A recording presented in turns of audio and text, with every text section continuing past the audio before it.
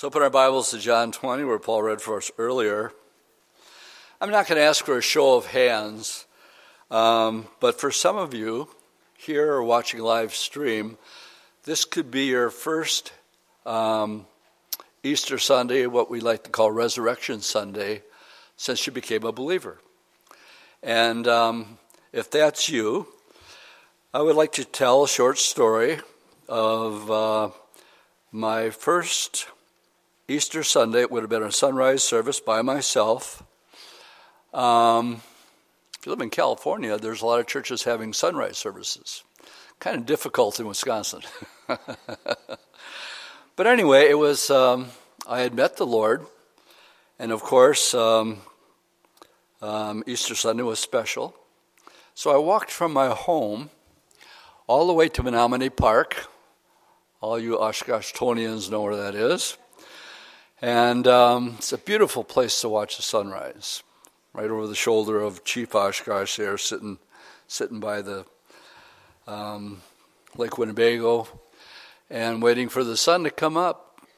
And I thought, I wonder if it'd be any different than before I was saved. So I'm sitting there, and the sun's starting to come up, and I remember sitting or kneeling or something like that. And as the sun began to rise, it brought me back to our first verse here, when it was still dark and the sun began to rise, that I heard singing. And I thought, so this is what it's like when you're born again and you have your first Easter. You get to hear angels sing. And I was taking this in, and it was blowing my mind. And then I realized the Baptist church was having a sunrise service behind me. So that was my first experience. Let's look at John 20 this morning. We will look at the resurrection from 4 different vantage points. First of all, the events that took place between his death on the cross 3 days earlier, and the scriptures tell us that he went to the heart of the earth.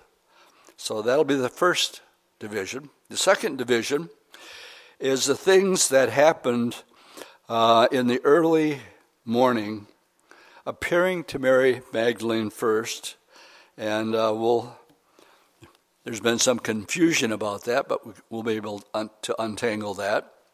So that would have been the morning. And then we're going to look at what took place in the afternoon of that first Resurrection Sunday, where the Lord appears to Cleopas and his unnamed friend on the road to Emmaus. And then number 4, the events that took place in the evening when Jesus appeared to his disciples. Now, if we go back to Friday, you remember he said to the thief who believed on him, "Today you will be with me in paradise." And we know that Jesus didn't go and rise from the dead for at least 3 days. If you're taking notes, Matthew 12:40 says, "As Jonah was 3 days and 3 nights in the belly of the great fish, so the Son of Man will be 3 days and 3 nights in the heart of the earth." So that tells us right off that paradise, in this case, is not heaven. Even though sometimes heaven is called paradise, it cannot be in this case, because he said today. So when the thief, in a very simple way, just said, "Lord, remember me." And we talked about this on the Good Friday day service. No baptism, no good works. He was a thief. He had nothing going for him. He didn't walk the aisle. He didn't raise his hand. He didn't do any of that. All he said from his heart, and the Lord saw his heart, he said, "Lord." And he was saved at that point. "Lord, remember me when you enter your kingdom." And that was his sinner's prayer. And the Lord saved him right there on the spot. And he says, "Today you're going to be with me in paradise." There's at least 2 places in the heart of the earth that we're aware of, probably more. And to untangle this and get some description, you are going to turn around a little bit, and I am going to ask you to turn around these chapters. Some I'll just quote. But let's start by looking at Luke chapter 16. Luke chapter 16. And picking it up in verse 19, it's called the parable of the rich man and Lazarus. Now, one of the rules about interpreting the parables, if it's indeed a parable, it cannot have a proper name in it. This is titled a parable, but it does have the proper name of Lazarus in it. Therefore, I do not believe it's a parable. I believe it's a literal event that took place. It's the only one called a parable that has a person's name in it. So if we'll pick it up in verse 19, it says, there was a certain man who was clothed in purple and fine linen and fared sumptuously every day. But there was a certain beggar named Lazarus, full of sores, who was laid at his gate, desiring to be fed with the crumbs which fell down from the rich man's table. Moreover, the dogs came and licked his sores. And so it was that the beggar died and was carried by the angels to Abraham's bosom. And the rich man also died and was buried. And being in torment, now this is a rich man, in Hades, another name for hell or Sheol, he lifted up his eyes and he saw Father Abraham afar off and Lazarus in his bosom. Then he cried out and said, Father Abraham, have mercy on me, and send Lazarus that he may dip the tip of his finger in the water and cool my tongue, for I am tormented in this flame. But Abraham, evidently they're able to communicate to each other during this time. But Abraham said, Son, remember that in your lifetime you received good things, and likewise Lazarus evil things. Now he's comforted and you're tormented. And besides all this, between us and you, there's a great gulf fixed, so that those who want to pass from here to you cannot, nor can those from here pass to us. So there was a barrier. And yet at the same time, they were able to communicate with each other. We're told that one was in comfort and one was in torment. And that rich man is still there to this day. Revelation 20 tells us that death and hell will be emptied and brought before the great white throne judgment, and they will be judged. Now, it goes on to say, when he realizes that that can't happen, and he's not leaving, and that's beginning to settle in, he said, I beg you therefore, Father, that you would send him to my father's house. You see, I have 5 brothers, that he may, we would say, witness to them, lest they come to this place of torment. Now, I wonder if he ever had any concern for his brother's salvation up until this time, up until the reality set in that he's not going anywhere, and he's going to be there, and he's conscious. So, this idea of annihilationism and when you die it's all over and all that kind of stuff. No.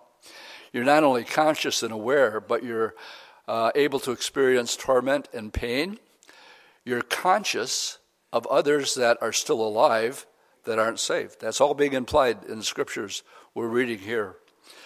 And so that reality is settling in on this guy. And it's interesting what Abraham said to him. He says, they have Moses and the prophets, let them hear them. That would be another way of saying they have the word of God. That's what he's saying. And he's saying they have the scriptures. And his answer to that, he says, let them hear the scriptures. And he said, no, Father Abraham. He knew his brothers weren't reading the Bible or doing any of those things.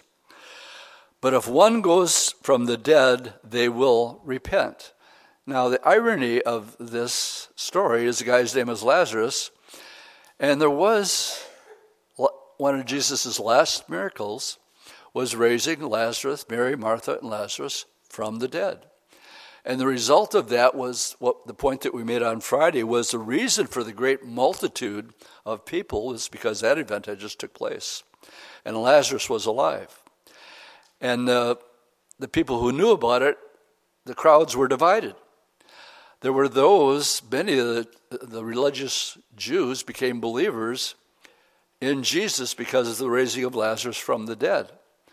Then there were others that said, we not only have to kill Jesus, but now we got to kill Lazarus too.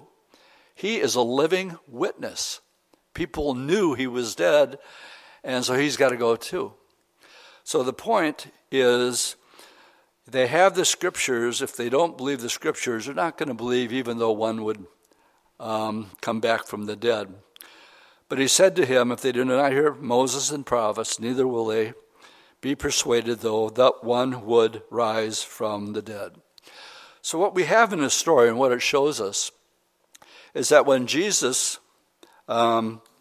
before he descended, I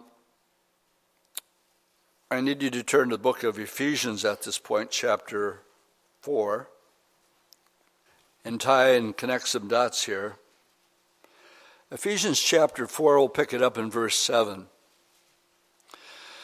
It tells us but to each one of us grace was given according to the measure of Christ's gifts. Therefore he says, and this is a prophecy. Again, I want to point out whenever we run across a prophecy, this is Psalm 68:18 being quoted. Therefore he says, when he ascended on high, he led captivity captive and gave gifts to men.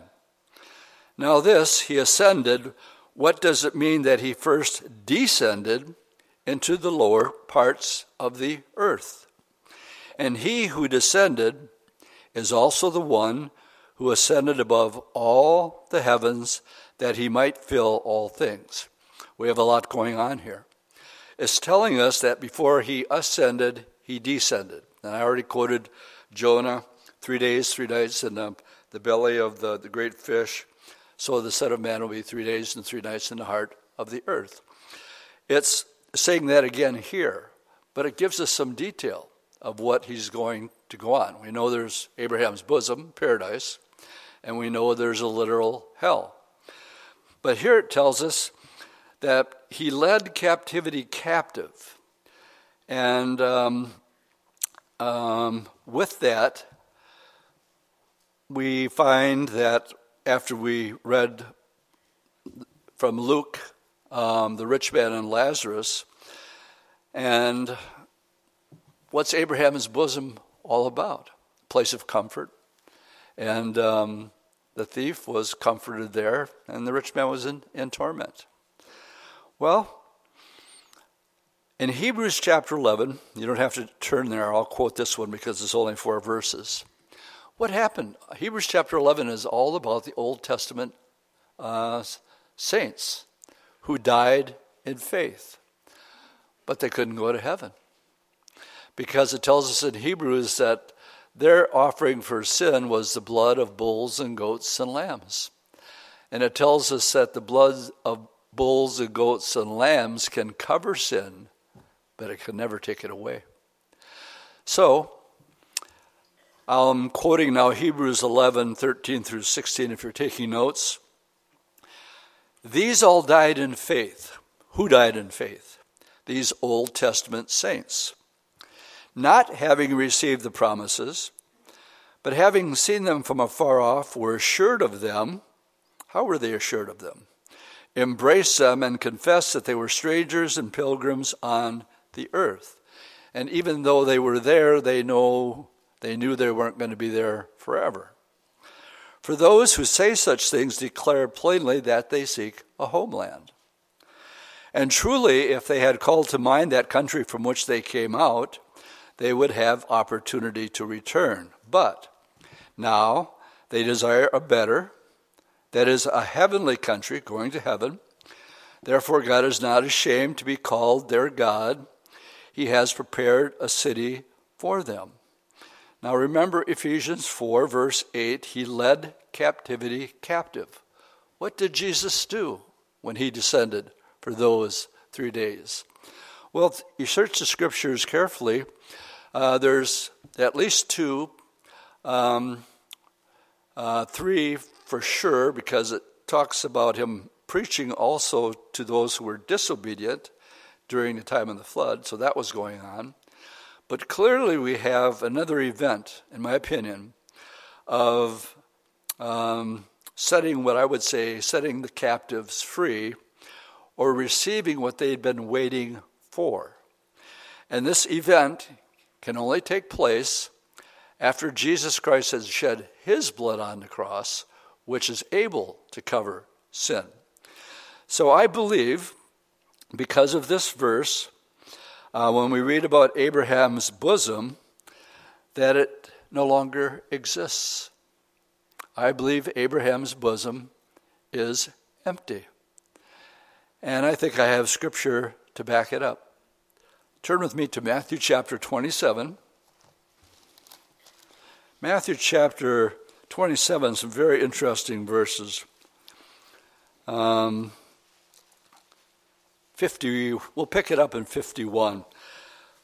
This goes back to the final words, some of the final words on the cross, where they offered him the sour wine, and so he could actually speak. And then it tells us in verse 50 that Jesus cried out again with a loud voice, and he gave up his spirit. So that's what happened on Friday. And then it says in verse 51, and behold, the veil in the temple was torn in two from top to bottom, and the earth quaked, and the rocks were split. This is a reference to a veil. Some say it was 18 inches thick. It would have went from the top of the ceiling in the Holy of Holies all the way down. It would have separated where the Ark of the Covenant was, the Holy of Holies, which only a priest, the high priest, could go into, and he could only do it once a year, and that was on Yom Kippur. It was holy.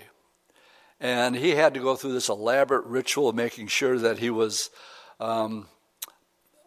ceremonially cleansed so that he could perform his act of repentance for the people of Israel.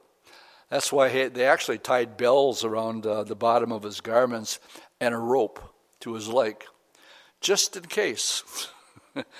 Maybe he forgot a sin that he didn't confess, and all of a sudden those bells stopped digging around. What did that mean? Well, bring him out, because I'm not going in after him. And that's all true. This was meant to be very, very solemn. And so what we have here, when it says the veil in the temple was rent, well, that's a place nobody could go. But now all of a sudden it's open to everybody. So now, because of that, the veil of separation between God and man has been separated. And now we're told to come how? Boldly before the throne of grace. And there's one mediator. So this is a picture. Can you imagine being a priest, not in just doing his daily chores on the other side, and see this thing come ripping down? And he goes, "Hey, it's over." It is over for this boy. But nothing happened. But the pathway to God now is open for anyone who will accept Jesus Christ as his Lord and Savior. And with that, it goes on to say next that not only was the veil, there was an earthquake and the rocks were split. Here's one of the strangest verses in the Bible, verse 52. And the graves, plural, were opened, and many of the saints, well, we're referring to Old Testament saints, who had fallen asleep were raised. And coming out of their graves, and what I'm going to read next is extremely important, after his resurrection. 1 Corinthians 15 tells us that Jesus is the first fruit of the resurrection. In other words, he was the first one to literally die and literally come back to life with a resurrected body. So it's important that you understand that these other people that came out of the grave, that only happened after Jesus came out first. Everybody with me? Okay, so they, after his resurrection, and they went into the holy city and appeared to many. My question is, who are they? And what were they waiting for? Hebrews chapter 11 tells us that they were waiting for the promise. And Jesus goes down, and I believe one of the things he does, Ephesians chapter 4, he set the captives free. They were in comfort, but they were waiting. That's just like you and I today. We're waiting. And we know that the Lord promised. We know that he's going to come again. And so we're in this mode like Abraham was. We have the Holy Spirit to comfort us and help us through our tough times. But I don't want to live here forever. This world's not my home. And it's going downhill every day.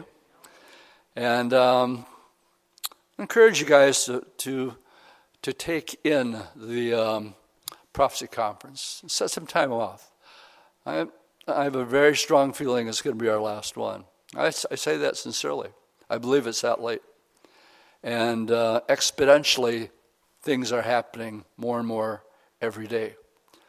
So we've actually flipped the prophecy conference around with our leadership conference, because I don't know if we're going to be here for our leadership conference.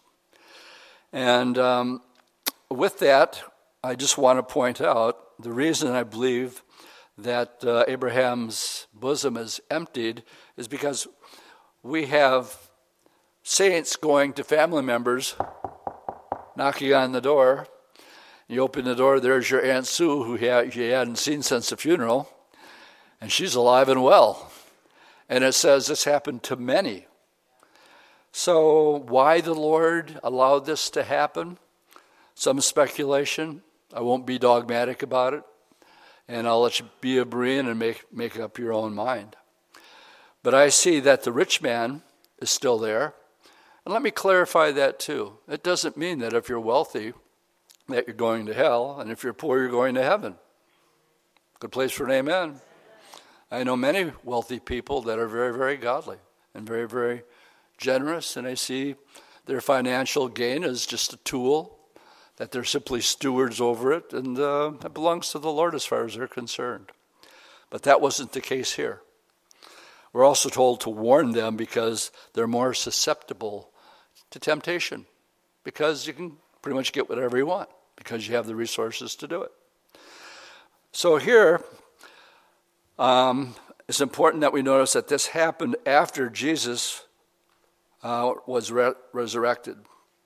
So, these were the events that happened between the cross and Resurrection Sunday, 3 days later. And now that brings us to our text where Paul read John chapter 20. Let's go back. We're going to make it all the way through verse 1. When you study resurrections from the four Gospels, you really need to put them all together. Otherwise, you might think there's contradictions. And if you don't put them all together, you can say, well, the Bible's contradicting itself here. It says one thing in John, it says another thing in Matthew, another thing in Luke. Not so. And I'll explain that as we go through this. So our text, Revelation 20, let's just read the first verse here. On the first day of the week, Mary Magdalene came to the tomb early. Let me just say, of all the people that followed Jesus, Mary was the one, I think, who loved him more than anybody else. Magdala, where she comes from, is at the base of Mount Arbel, just north of Tiberias on the Sea of Galilee in Israel. And that's where she grew up. But she was possessed with 7 demons. And one day Jesus came by. And it says he touched her 7 times. And every time he touched her, she says she felt something evil depart from her. You know, the Bible says those who are forgiven much, love much. I don't know what the possession was all about, but whatever it was, he set her free, and she was going to follow him the rest of her days. And she did. She was always there. And so it was Mary Magdalene came to the tomb early and this is important, while it was still dark, and saw the stone had been taken away from the tomb. So I'd like you to turn with me to Matthew chapter 28, which gives us another account of this event. Oh no, before you go, I want you to read verse 17 of John 20, and we'll make our way down there. He appears to Mary, and in verse 20, she put a bear hug on him, and she wasn't letting go. And the Lord said, Mary, do not cling to me, for I have not yet ascended to my Father, but go to my brethren and say to them, I am ascending to my Father and your Father, and to my God and your God. Clear enough? All right, now let's go to Matthew 28. God bless you. Matthew 28, we read here in verse 1, Now after the Sabbath, as the first day of the week began to dawn, Mary Magdalene and another Mary came to see the tomb. So already we have something different. Mary's not alone. Mary's with another Mary. And that says, what I want to point out more than that is, in John's account, it says, while it was still dark, here it tells us it was beginning to dawn. And I think that's significant, because I believe we have two different events taking place here. And matter of fact, I can prove it, because if you read Mark 16, verse 9, it tells us that Jesus appeared to Mary Magdalene first. And so that clarifies it. So we have two different events going on right here. Still dark when Mary comes the first time. It's dawn here, and there's another Mary. And Mark tells us in Mark 16, verse 9, that he appeared first of all to Mary Magdalene. So we got another event going on here. And if you follow it down, a lot of the same things are repeated that are very similar. But they also met Jesus. But notice what it says in verse 10. Jesus said to them, do not be afraid. Go and tell verse 9. And they went to tell the disciples, behold, Jesus met them, saying, rejoice. And they came and held him by his feet and worshipped him. And Jesus said to them, don't be afraid. What did he say to Mary? Mary, don't cling to me. I haven't ascended to my Father. Not to these gals. They were worshiping him at his feet. Go and tell my brethren to go to Galilee, and they will see me there. So I believe we have these two separate events that took place in the morning. Again, Mark 16, verse 9 makes it clear that he appeared to Mary Magdalene first. All right, let's go back to the Gospel of John. We got through the verse. Now, 2 through 10, we have, then she ran and came to Simon Peter and to the other disciple whom Jesus loved. That's John. He's writing this gospel. And that's how he always refers to himself, that disciple who Jesus loved. And said to them, they have taken away the Lord out of the tomb, and we don't know where they've laid him. Peter therefore went out, and the other disciple, that would be John, and they were going to the tomb.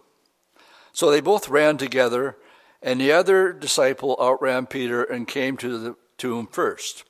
This is the only place it's recorded in John's gospel that John can run faster than Peter. He doesn't have to tell us that. Nobody else does. And he stooped down, this will be John, looking in, saw the linen lying there, yet he didn't go into the tomb. Put the tomb up on the screen, please. And we'll leave it up throughout the duration of the Bible study. I actually believe that this is the real deal. Again, it's owned by the Brits. It was uncovered in the 40s, if I remember right. It has a huge, as big as this room, this auditorium right here, wine press.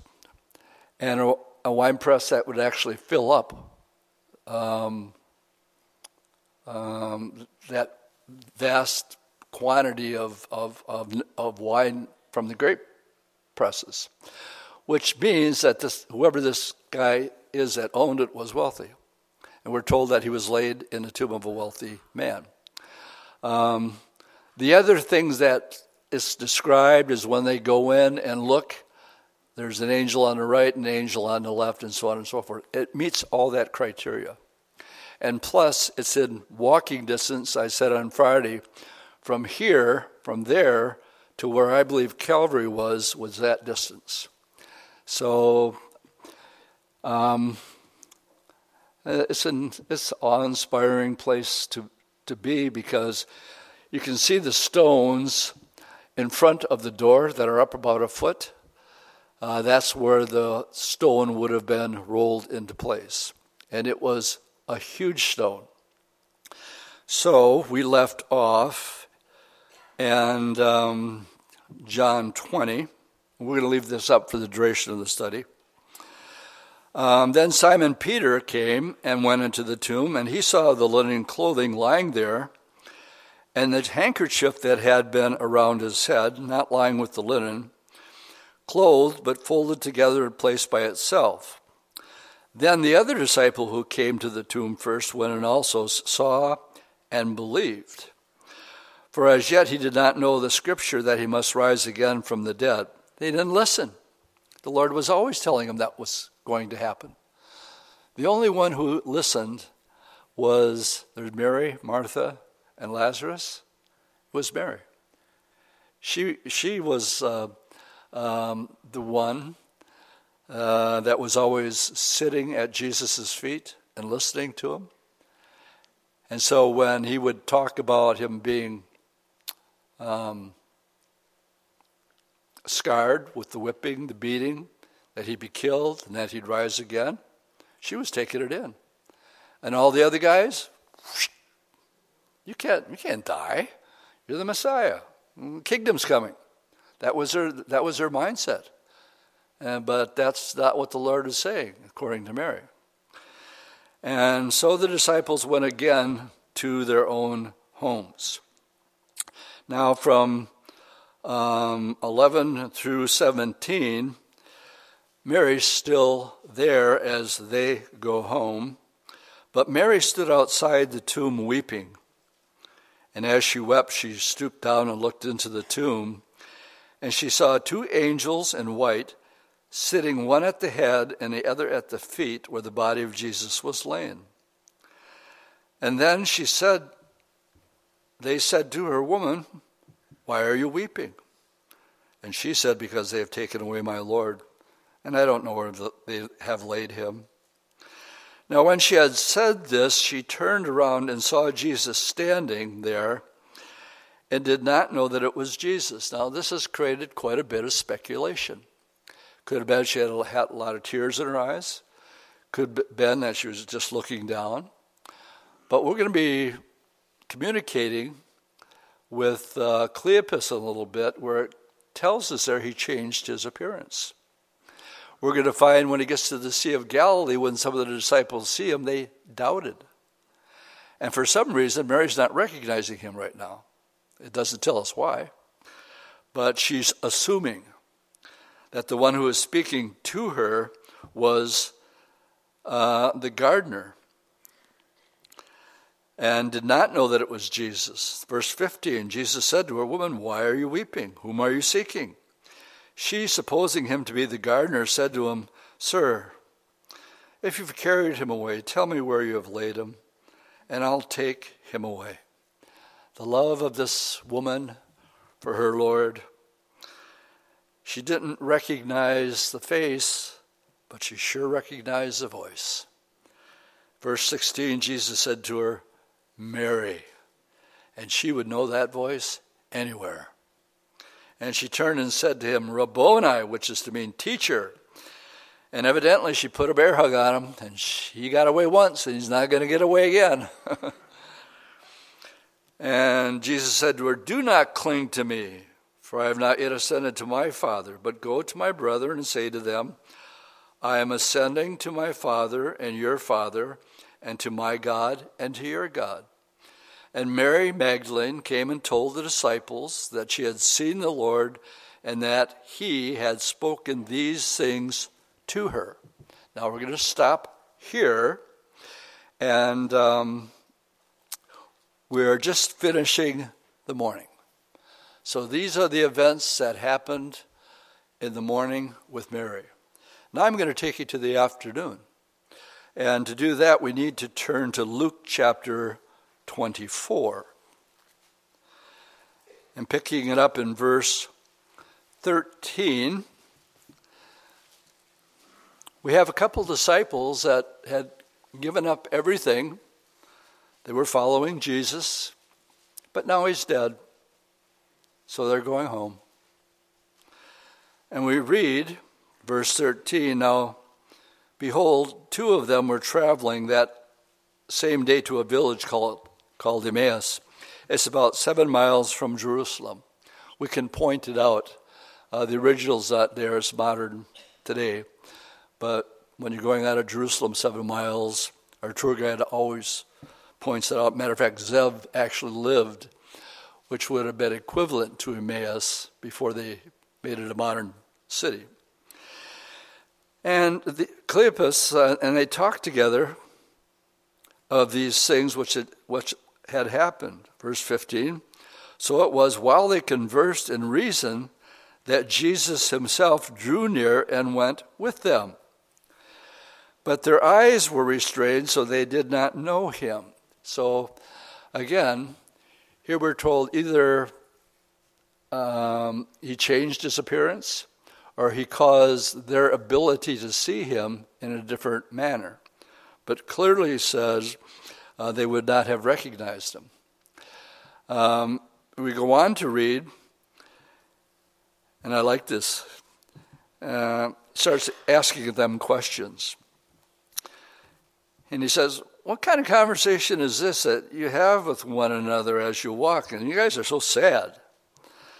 Then one whose name was Cleopas answered and said to him, are you the only stranger in Jerusalem, and have you not known the things that have happened these days? And Jesus, playing dumb, says, what things?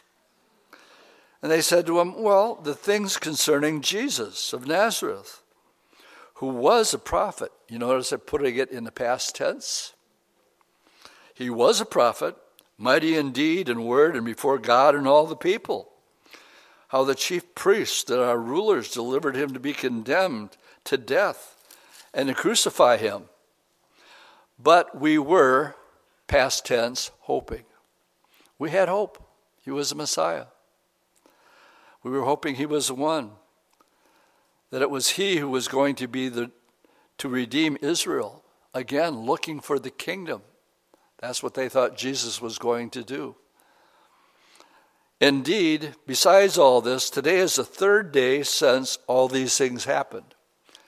Okay, the crucifixion. We'll get into the little debate between Thursday or Friday. And remember, I told you on Friday, if you think it's Thursday, you're right. And if you think it's Friday, you're right. So we're not going to get into that. You're right either way. Yes, and then he said, certain women of our company who arrived at the tomb early astonished us. When they did not find his body, they came saying that they had seen a vision of angels who said he was alive. And certain of those who were with us went to the tomb and found it just as the woman had said, but him they did not see. Now Jesus talks to them. And he said to them, O foolish ones, of slow of heart to believe in all that the prophets had spoken. The part of the prophets that they were listening to is the Messiah is coming and setting up the kingdom. It doesn't get into, they don't want to hear about Isaiah 53 and the suffering. and all of that. But he says in verse 26, ought not the Christ to have suffered these things and to enter into his glory? And then he says in verse 27, and beginning at Moses and all the prophets, he expounded to them in all the scriptures the things concerning himself. If ever there was a Bible study I would want to sit in on, this is the one. Can you imagine Jesus giving, it says the volume of the book is about him. The whole book is about him. And now he says, I'm going to take you to places which are, we'd be here till next week. So I thought I'd pick two, just so that you get the point of, I know pretty much one for sure. And I would like to give you two Old Testament examples of Jesus in the Old Testament. Turn with me, first of all, to the Gospel of John, chapter 3. And he's witnessing to Nicodemus. Nicodemus was bothered. Nobody could do what Jesus was doing unless God was with him. But he was a Pharisee, and he wanted to go incognito. So he went at night, didn't want anybody to see him. And he came and he asked the Lord, look, nobody can do what you can do unless God's with him. And the Lord cuts to the quick. And he knows right where Nicodemus is at, just like he knows right where you're at. And he says, okay, there's 3 musts in John chapter 3. Here's the first one that he says to Nicodemus. First of all, Nicodemus is rich. He's a ruler. And he's also troubled with Jesus and his abilities. And so the Lord, cutting to the quick, said, most assuredly I say unto you, verse 3, here's the first must. You must be born again, or you can't see the kingdom of heaven. Why must you be born again? Because you must be born again. And it's a new birth. The Bible says the natural man cannot receive the things of the Spirit of God because they're spiritually undiscerned. When you're talking about spiritual things, you have to have the Spirit of God within you. And so it's just a matter-of-fact statement. Nick here wanted to know, by the way, this is the first Nick at night. Just making sure you guys are still awake. So Nicodemus, what does that mean? And then Jesus begins to explain to him. He says, well, it's like the wind.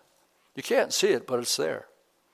You can look at a tree and you can see the branches going back and forth. But you can't see the force that makes it happen. You don't see the wind, but nonetheless the wind is there, causing the branches to go back and forth. So it is everyone who is born of the Spirit. No, you can't see it, but you have to have it. It's not just going to church. It's not just saying I'm a Christian. Why? Well, because I'm not a communist. That's why. And that's simply the mentality of a lot of people. I'm an American, therefore I'm a Christian. Well, it used to be that way anyway. Just like everything was closed 20 years ago from 1 to 3. Not anymore. The times they are changing for sure. But then we get down, as he's witnessing to Nicodemus, we get to the second must. Remember, he's a scholar. He's a Pharisee. He knows the scriptures. So we read in verse 14, Jesus says to Nicodemus, and as Moses lifted up the serpent in the wilderness, even so must the Son of Man be lifted up, that whoever believes in him should not perish, but have everlasting life. He is referring to an event that we have in the book of Numbers.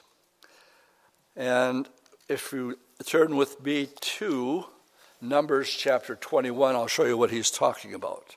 I'll give you a moment to get there. We only have 5 or 6 verses to look at. As Moses lifted up the serpent in the wilderness, so must the Son of Man. So what's going on here? He's making a correlation that what Moses did with raising the serpent has something to do with Jesus also having to be lifted up. So let's pick it up, Numbers 21, verse 4. Then they journeyed from Mount Hor by the way of the Red Sea to go around the land of Edom, and the soul of the people became very discouraged on the way. And the people spoke against God and against Moses. Why have you brought us up out of Egypt to die in the wilderness? For there's no food or no water, and our soul is sick and tired of this loathsome bread. They're talking about the manna. So because of the complaining, it says, the Lord sent fiery serpents, poisonous snakes, among the people. And they bit the people, and many of the people of Israel died. And they came to their senses. Therefore the people came to Moses and said, we've sinned. So they're confessing their sin. We've spoken against the Lord, and we've spoken against you. Pray to the Lord that he take away the serpents from us. So Moses prayed for the people. Then the Lord said to Moses, well, I want you to make a fiery serpent. Now this would be bronze, and he set it on a pole. Bronze is always symbolic of judgment, and serpent, of course, would be symbolic of sin, where sin entered the world through the serpent. And so what do you have? You have a bronze serpent on a pole. And bronze represents judgment. And what is it judging? The sin. That's there. It's a picture. So Jesus says to Nicodemus, in the same way that Moses lifted up the fiery serpent in the wilderness, so must the Son of Man be lifted up. Well, what was accomplished there? Well, the judgment of the world was placed upon Jesus. And that's why he said it must be so. And this is interesting to me because this also divides people. It divides the entire world, for that matter. Then the Lord said to him, make the pole. So Moses made the bronze serpent and put it on a pole, and so it was, if a serpent had bitten anyone, when he looked at the bronze serpent, he lived. In other words, the sin was taken away. Now, put yourself in this position. You've just been bitten by a deadly snake. And you're told, well, Moses made the serpent, and all you have to do is go and look at it, and you'll be saved. Everything will be fine. And some of the attitude would go something like this. Are you crazy? I'm dying here. You tell me this needs to be cut out or something, but how can that possibly save me? And yet there were others that were saying, look, if this is what the Lord told Moses to do, what do I got to lose? So can you see the two groups of people? Some were saved, okay? Some died. And what was the difference? Some looked and believed, and the others said, that's the craziest thing I've ever heard. Stupid. And as a result, they died. So the second must, the third must, by the way, if you're curious, is in the last part of John 3 about John the Baptist. It says, he must increase and I must decrease. How about that for New Year's resolution? Good place for an amen. Men's prayer yesterday, we're going around, and a lot of the things that were coming up were saying, the older you get with the Lord, you realize what a crud you really are. And it's true. That's why Paul said late in his life that he was the chiefest of sinners. You become much more sensitive of your shortcomings. Not so much early on, you're just glad you're forgiven. But now as you grow in the Lord, we know that we know better, and we do it anyway. And as a result, we are just that much more aware of how great it is. All right, I told you I'd give you two examples of this, a picture of God judging sin, or Jesus as a type in the Old Testament. So, the serpent on a pole is a type of Jesus Christ. Everybody with me? All right, let me give you another one. This is the one you've been waiting for. Turn with me to Genesis chapter 8. Some of you are saying, oh, goody, goody, goody. If you're new here this morning, you don't know what I'm talking about. But I threw a teaser out a couple of weeks ago about the ark being a type of Jesus Christ. And we talked about the similarities of the ark. First of all, world judgment was coming. And the Lord told Moses to make an ark. And the ark was the only means of being saved. And so, in that way, it's a type, because Jesus is the only way to be saved. The other thing that was interesting about the ark is it had only one door, only one way in, okay? There are 7 I am statements in the Gospel of John. And one of those 7 I am statements is, I am the door. So now we have another where we can connect the dots. The other one comes from the parable, I won't have you turn there, of the 10 virgins. 5 wise, 5 were foolish. And they were bridegrooms. What were they doing? They were waiting. For what? The wedding banquet. 5 were wise and 5 were foolish. The 5 that were wise had lamps with oil in them. And the 5 that were foolish didn't. And I think it's a picture of the Spirit. And again, that's why you must be born again. They were all called virgins, okay? In other words, I would say they were all called Christians. But some were born again, and some were Christian in name only. So what we find here that I find interesting is that a cry went out and says, the bridegroom is coming. And it's the ones that had their lamps trimmed them, and they were ready. And the ones that didn't go and have any, they didn't. And they said, give us some. And they said, no, you can go get your own. And while they were going to buy, the bridegroom came, and it says they entered in, and then what does it say? The door was shut. And I'm trying to give you some examples where Noah and the 8 that were saved, they went into the ark was taken up, world judgment took place, and the ark comes back down. And if we pick it up in verse 8, I see that this is also a type of Jesus Christ. Because when the Lord comes for his church, before what he says in Matthew 24 is going to be the greatest time of judgment that the world has ever seen.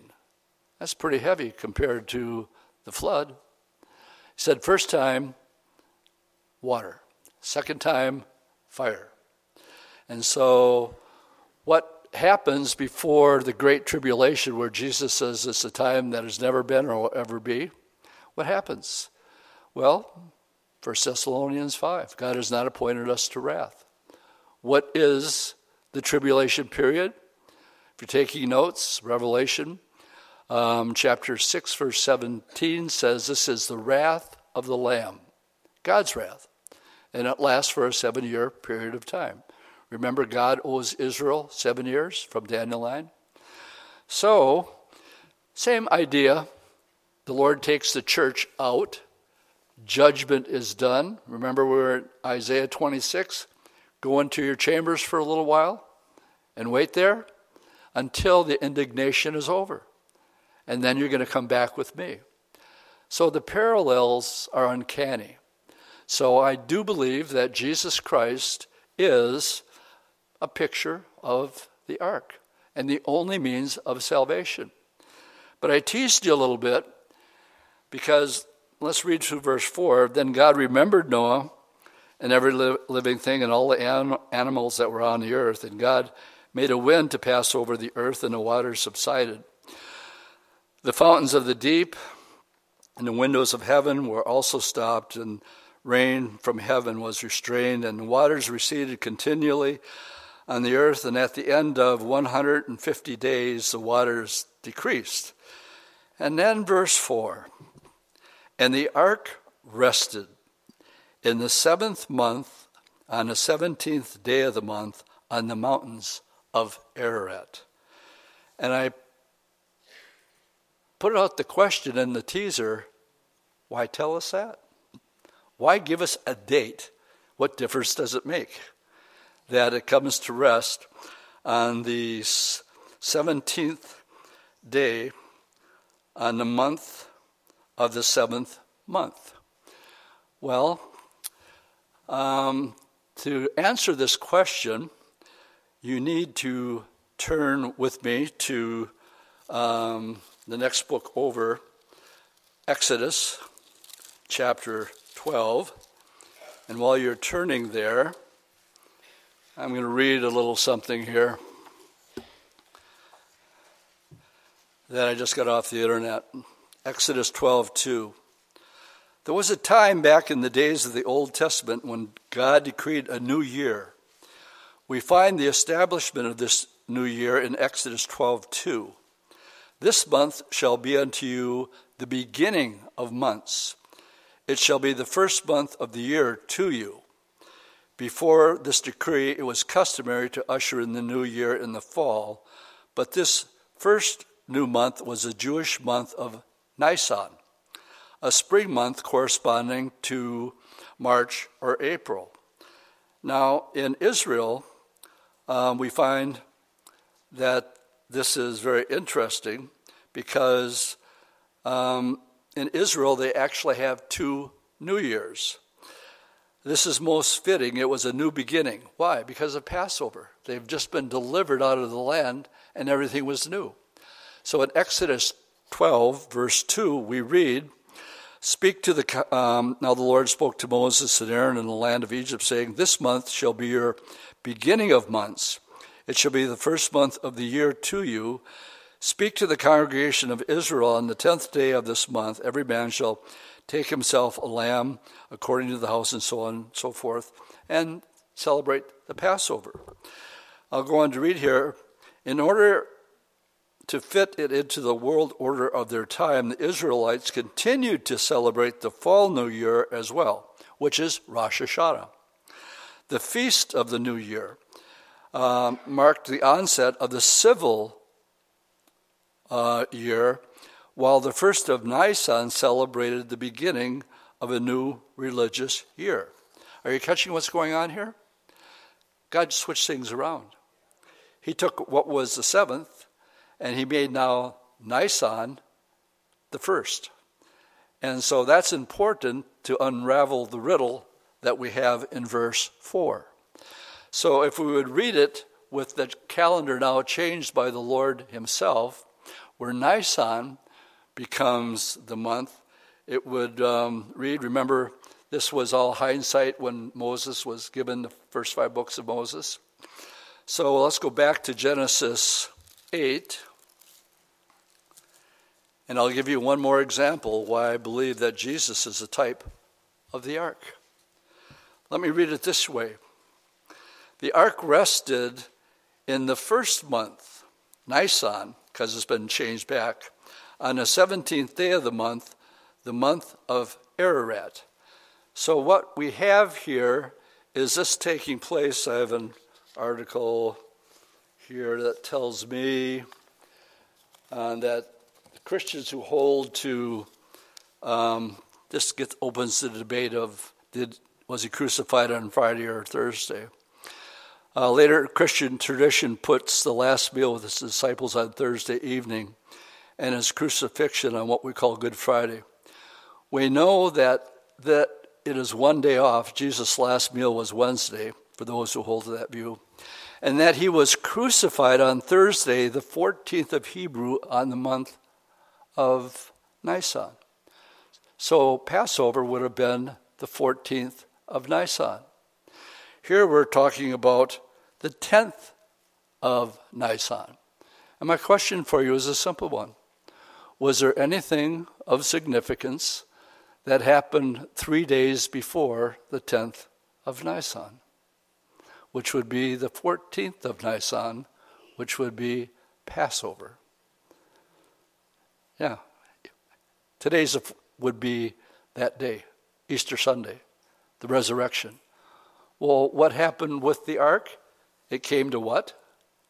It came to rest. And when Jesus came out of the grave, the first resurrection, his job's over.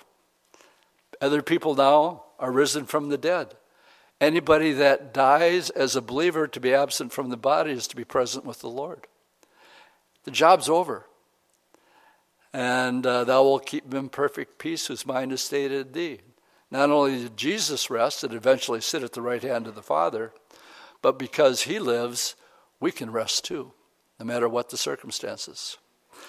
So, is it just a coincidence that they throw in the date that Noah's Ark came to rest? I don't believe it for a second. I think it's one of those little treasures. The deeper you dig, the deeper it gets. And God can communicate the gospel to kids that are in kindergarten, and he can communicate new things to some of us that have been around for quite a while, continually saying new things. What does it do? Increases my faith. Faith comes by hearing. Hearing comes by the word of God. I'll leave that with that. You can be your own Berean. We've just finished. Let's go back to Luke 24. We got way sidetracked with Cleopas. Luke 24. And we stopped where Jesus gives an Old Testament Bible study about himself. And there's so many that we could give. Abraham offering Isaac up as an illustration. And there's so many pictures that are there. We left off in verse 26, ought not the Christ to have suffered? And beginning with Moses and all the prophets, he expounded to them in all these scriptures the things concerning himself. Would have liked to have seen that one. Let's finish out the next 4 verses. Then they drew near. Remember, this is the afternoon, and now we're evolving into the evening. Then they drew near to the village where they were going, and he indicated that he would have gone farther. But they constrained him, saying, abide with us, for it is towards evening, and the day is far spent. And he went in to stay with them. And it came to pass as he sat at the table, and notice that I want to point out in verse 29, it's now getting towards evening. So we're moving from the afternoon into the evening. Came to pass as he sat at the table with them, he's the one who says grace. He took the bread, blessed it, broke it, and gave it to them. And then it says their eyes were opened. I would imagine it would have been something like this. He has the bread in his hands, he breaks it, but after he gives it to them, something's exposed. And it says they knew him. And then he disappears. And it says he sat at the table with him, he took bread, blessed it, and gave it to them. They opened their eyes and they knew him, and he vanished from their sight. Just like that. I'm going to like my new body. Talk about being here, there, or anywhere, anytime. Time travel. And they said to one another, and I like this, did not my heart burn? Did not our hearts burn within us while he talked with us on the road and while he opened the scriptures to us? Isn't that true? What satisfies the soul more than having a good Bible study? Nothing satisfies the soul like that. Seeing things you've never seen before. And you go, that's in the Bible? That's pretty heavy. And every prophecy, of all the prophecies that are here, every one of them has come exactly true, exactly as it said it would be. And if you can find one that hasn't, go ahead, throw it away. Just take that page and rip it right out. But you're not going to find it. Because Jesus said to the jot and the tittle, the scriptures have to be fulfilled. That means to the dotting of the I and the crossing of the T. It must happen. In the same way on Palm Sunday, when the Pharisees rebuke your followers, they actually think you're Messiah. They're quoting Psalm 118. Jesus said, sorry, can't do it. It's written. Psalm 118, somebody's going to be worshiping me this day. And if they don't do it, then the rocks will. But it's going to happen. My friends, our confidence and our stability of soundness and mind in these crazy last days is this book that we're reading from right here. It tells us what's going to happen before it happens, and only God can do that. And so our priority should be being in the Word, here by yourself, on your own. And please share with your friends the things that are happening from a biblical perspective, not from CNN or anything that's out there today, because they're all lies as far as I'm concerned. Yeah, you heard me right. I believe they're all liars, and they got a whole different agenda, and I better stop right there.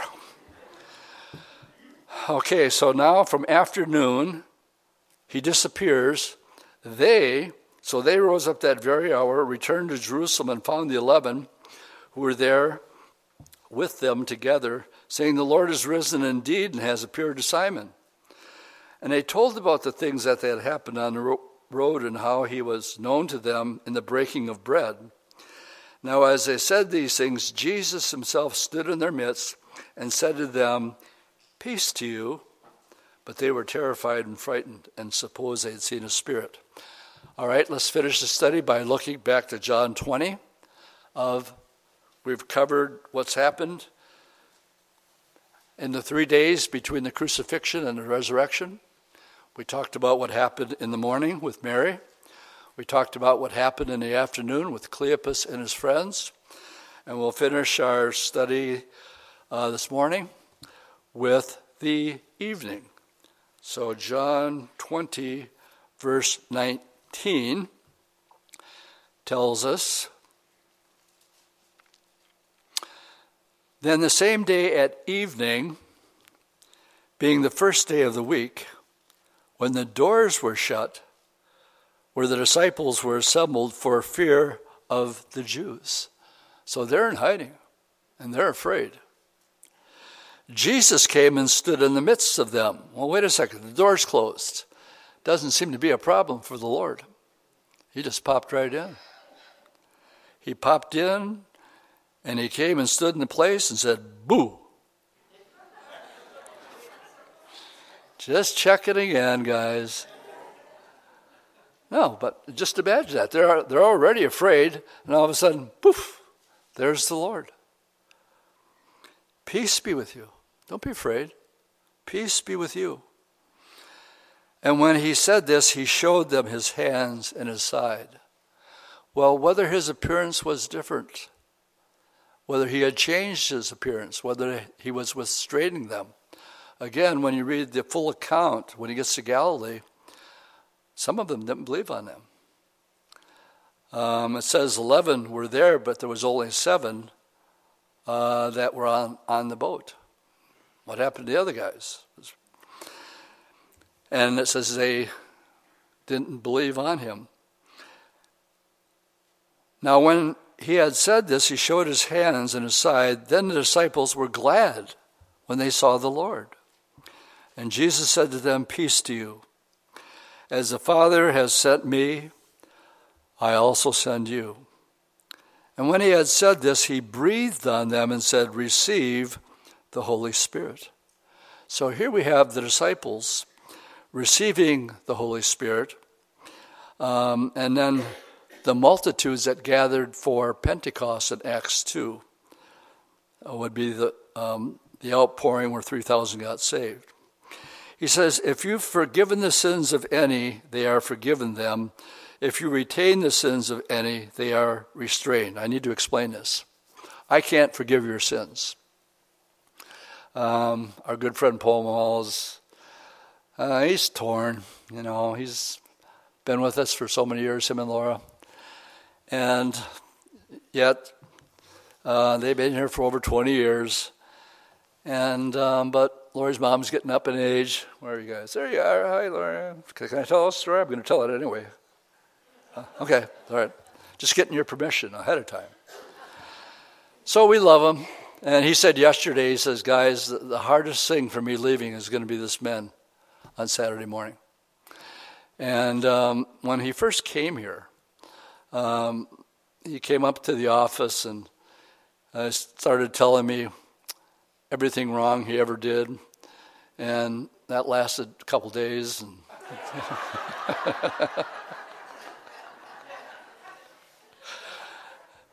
and when he had rambled on long enough, I said, are you done now? And he said, yeah. And then I said, this is what I want you to do. I want you to just accept the Lord. I want you to show up at men's prayer, and I don't want you to stop showing up at men's prayer. Nobody loves men's prayer more than Paul Mall. And both their hearts, he says, this is tough. You're my family. Now, I'm telling you this because when he gives his testimony, and he's talking about confessing all of his sins, he goes out and he says, that guy in there didn't forgive one of my sins. He thought I was a priest, you know. I was supposed to forgive him of his sins, is the point. And in his youngness and naivety, that isn't the way it works. Because we sin daily. Matter of fact, it came up during the study. One of the guys said he had sinned a couple times that day. And I'm thinking to myself, no, you did more than that. And then one of the guys, as we're going around, actually quoted the scripture from the Proverbs that says a righteous man falls 7 times in a day. What does that mean? That means on your best day, you're going to blow it 7 times. So we need to walk in repentance and hang on to that verse. If you confess your sin, he's faithful and just to forgive you of your sin and to cleanse you from all unrighteousness. He continually lives to intercede for you and I. So as we wind this up here this morning in the evening, when it says here you have the power to forgive sins. No, the Great Commission is, the next page, just turn it. And that's Matthew 28, I'll just quote it. Go into all the world and preach the gospel. And the way that we can forgive a person's sin is by sharing with them the gospel of Jesus Christ. I don't have power to forgive your sins. Nobody does. Jesus Christ is the only mediator. He's the only one who can do it. But he's equipped us with the message to communicate to other people that there's no other name under heaven whereby you must be saved. And if their attitude is, not these days, everything's relative. I'm going to believe what I want to believe. They have a free will. They can choose that. That's the broad way. And my Bible says, broad is the way that leads to destruction, and many be that find it. But narrow is the gate, and few there be that will actually enter in. Why? Because we're saying Jesus is the only door. He's the only way. So if you share the gospel with a person and they say, that makes sense and I believe it, and I want to accept Jesus Christ as my Lord and Savior, you know what you can tell them? God's just put your name in the Lamb's Book of Life. Angels are rejoicing in heaven right now because you exercised your free will to accept the gospel. God so loved the world that he gave his only begotten Son. Whoever believes in him, you're a whoever, believes in him will not perish, but have eternal life. But on the other hand, if they reject it, then you can tell them, hey, look, man, you're still in your sin. And you're going to have to stand before God, and someday he's going to open up the book. What's in the book? Well, you could have had your sins forgiven, but now they're not.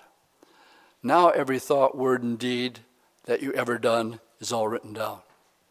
If we can do that today with our computers and download how many gigabytes of material, how much more the creator of the universe knows everything about everything. And you just don't want that being exposed. You want it covered. Good place for an amen? So when it says you have power to forgive people's sins, it says no, God's given you the Holy Spirit to share the gospel of Jesus Christ so people can receive Jesus Christ. And if they reject that, then you can say, your sins still remain, and you're going to stand before the great white throne judgment. That's what that verse means. Now, everybody's there except Thomas. Verse 24, but Thomas called Didymus, one of the 12, was not with them when Jesus came. And the other disciples therefore said to him, we've seen the Lord. But he said to them, unless I see his hands and the prints of the nails, and I put my finger into the point of the nails and put my hand into his side, I am not going to believe. Fast forward, in other words, I want evidence. None of this faith stuff. I want proof. Verse 26, between verse 25 and 26 is a week going by, 8 days. After 8 days, his disciples were again inside, but this time Thomas was with them. And Jesus came, and the doors being shut, again, poof, stood in the midst and said, peace to you. And he immediately looks at Thomas. He says, Thomas, come on over here. I want you to reach your finger here and look at my hands and reach your hands here and put them into my side. Do not be unbelieving, but believing. Well, how did the Lord know that? Well, he was there all the time.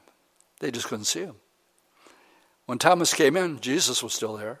He heard every word. So now the next time they're all gathered together, he's there. Thomas answered and said unto him, my Lord and my God. And Jesus said, Thomas, because you have seen me, you have believed. Now here's the verse for you and me on this Easter 2021. Blessed are those who have not seen and yet have believed. I have never seen Jesus Christ.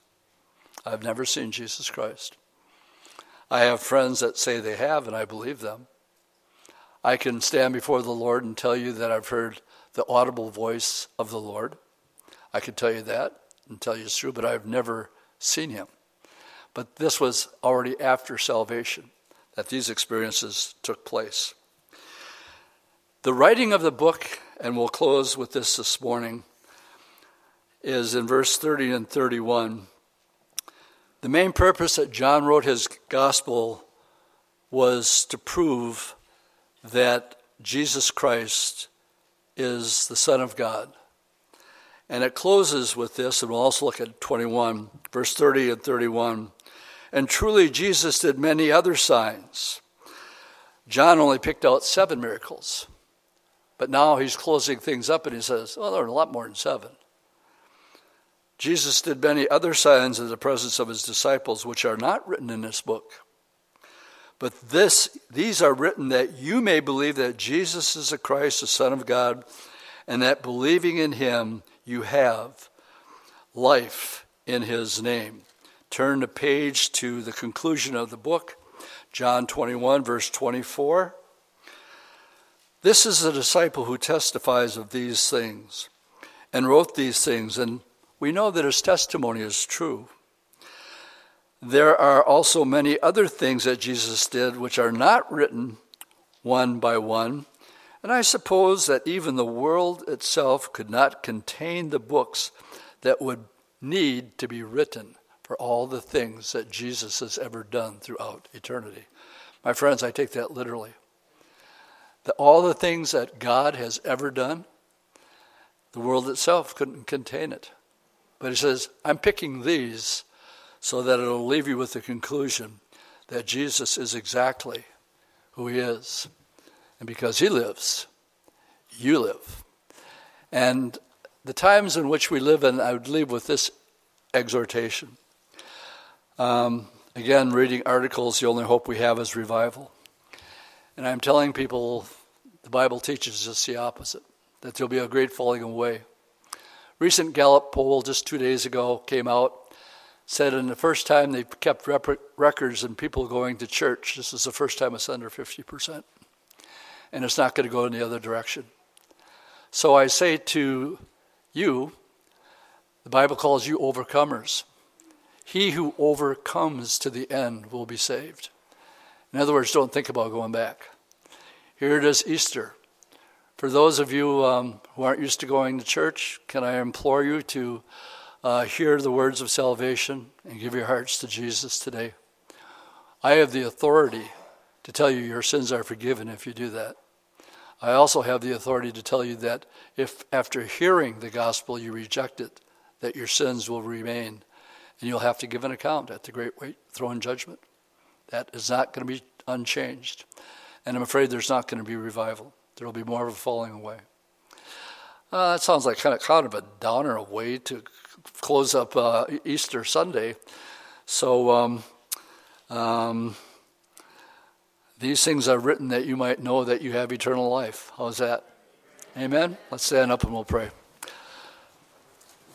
Lord, we thank you for your word this morning. Another Resurrection Sunday.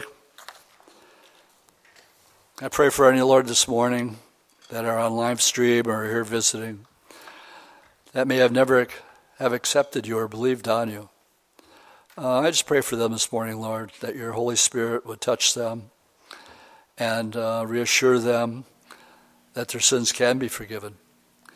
And for those of us with all the craziness in the world, we're human. And we do have, even as born-again believers, days of anxiety and sometimes depression. Maybe we've just lost our job. And it's just a bummer to be going through some of this stuff. But we're so grateful, Lord, that you laid it all out, and we know what your purposes and plans are. We know you're the same yesterday, today, and forever, and we know you can't lie. And so we stand on your word that gives us stability of mind, heart, and soul. And for this, Lord Jesus, we truly are grateful. In Jesus' name, amen.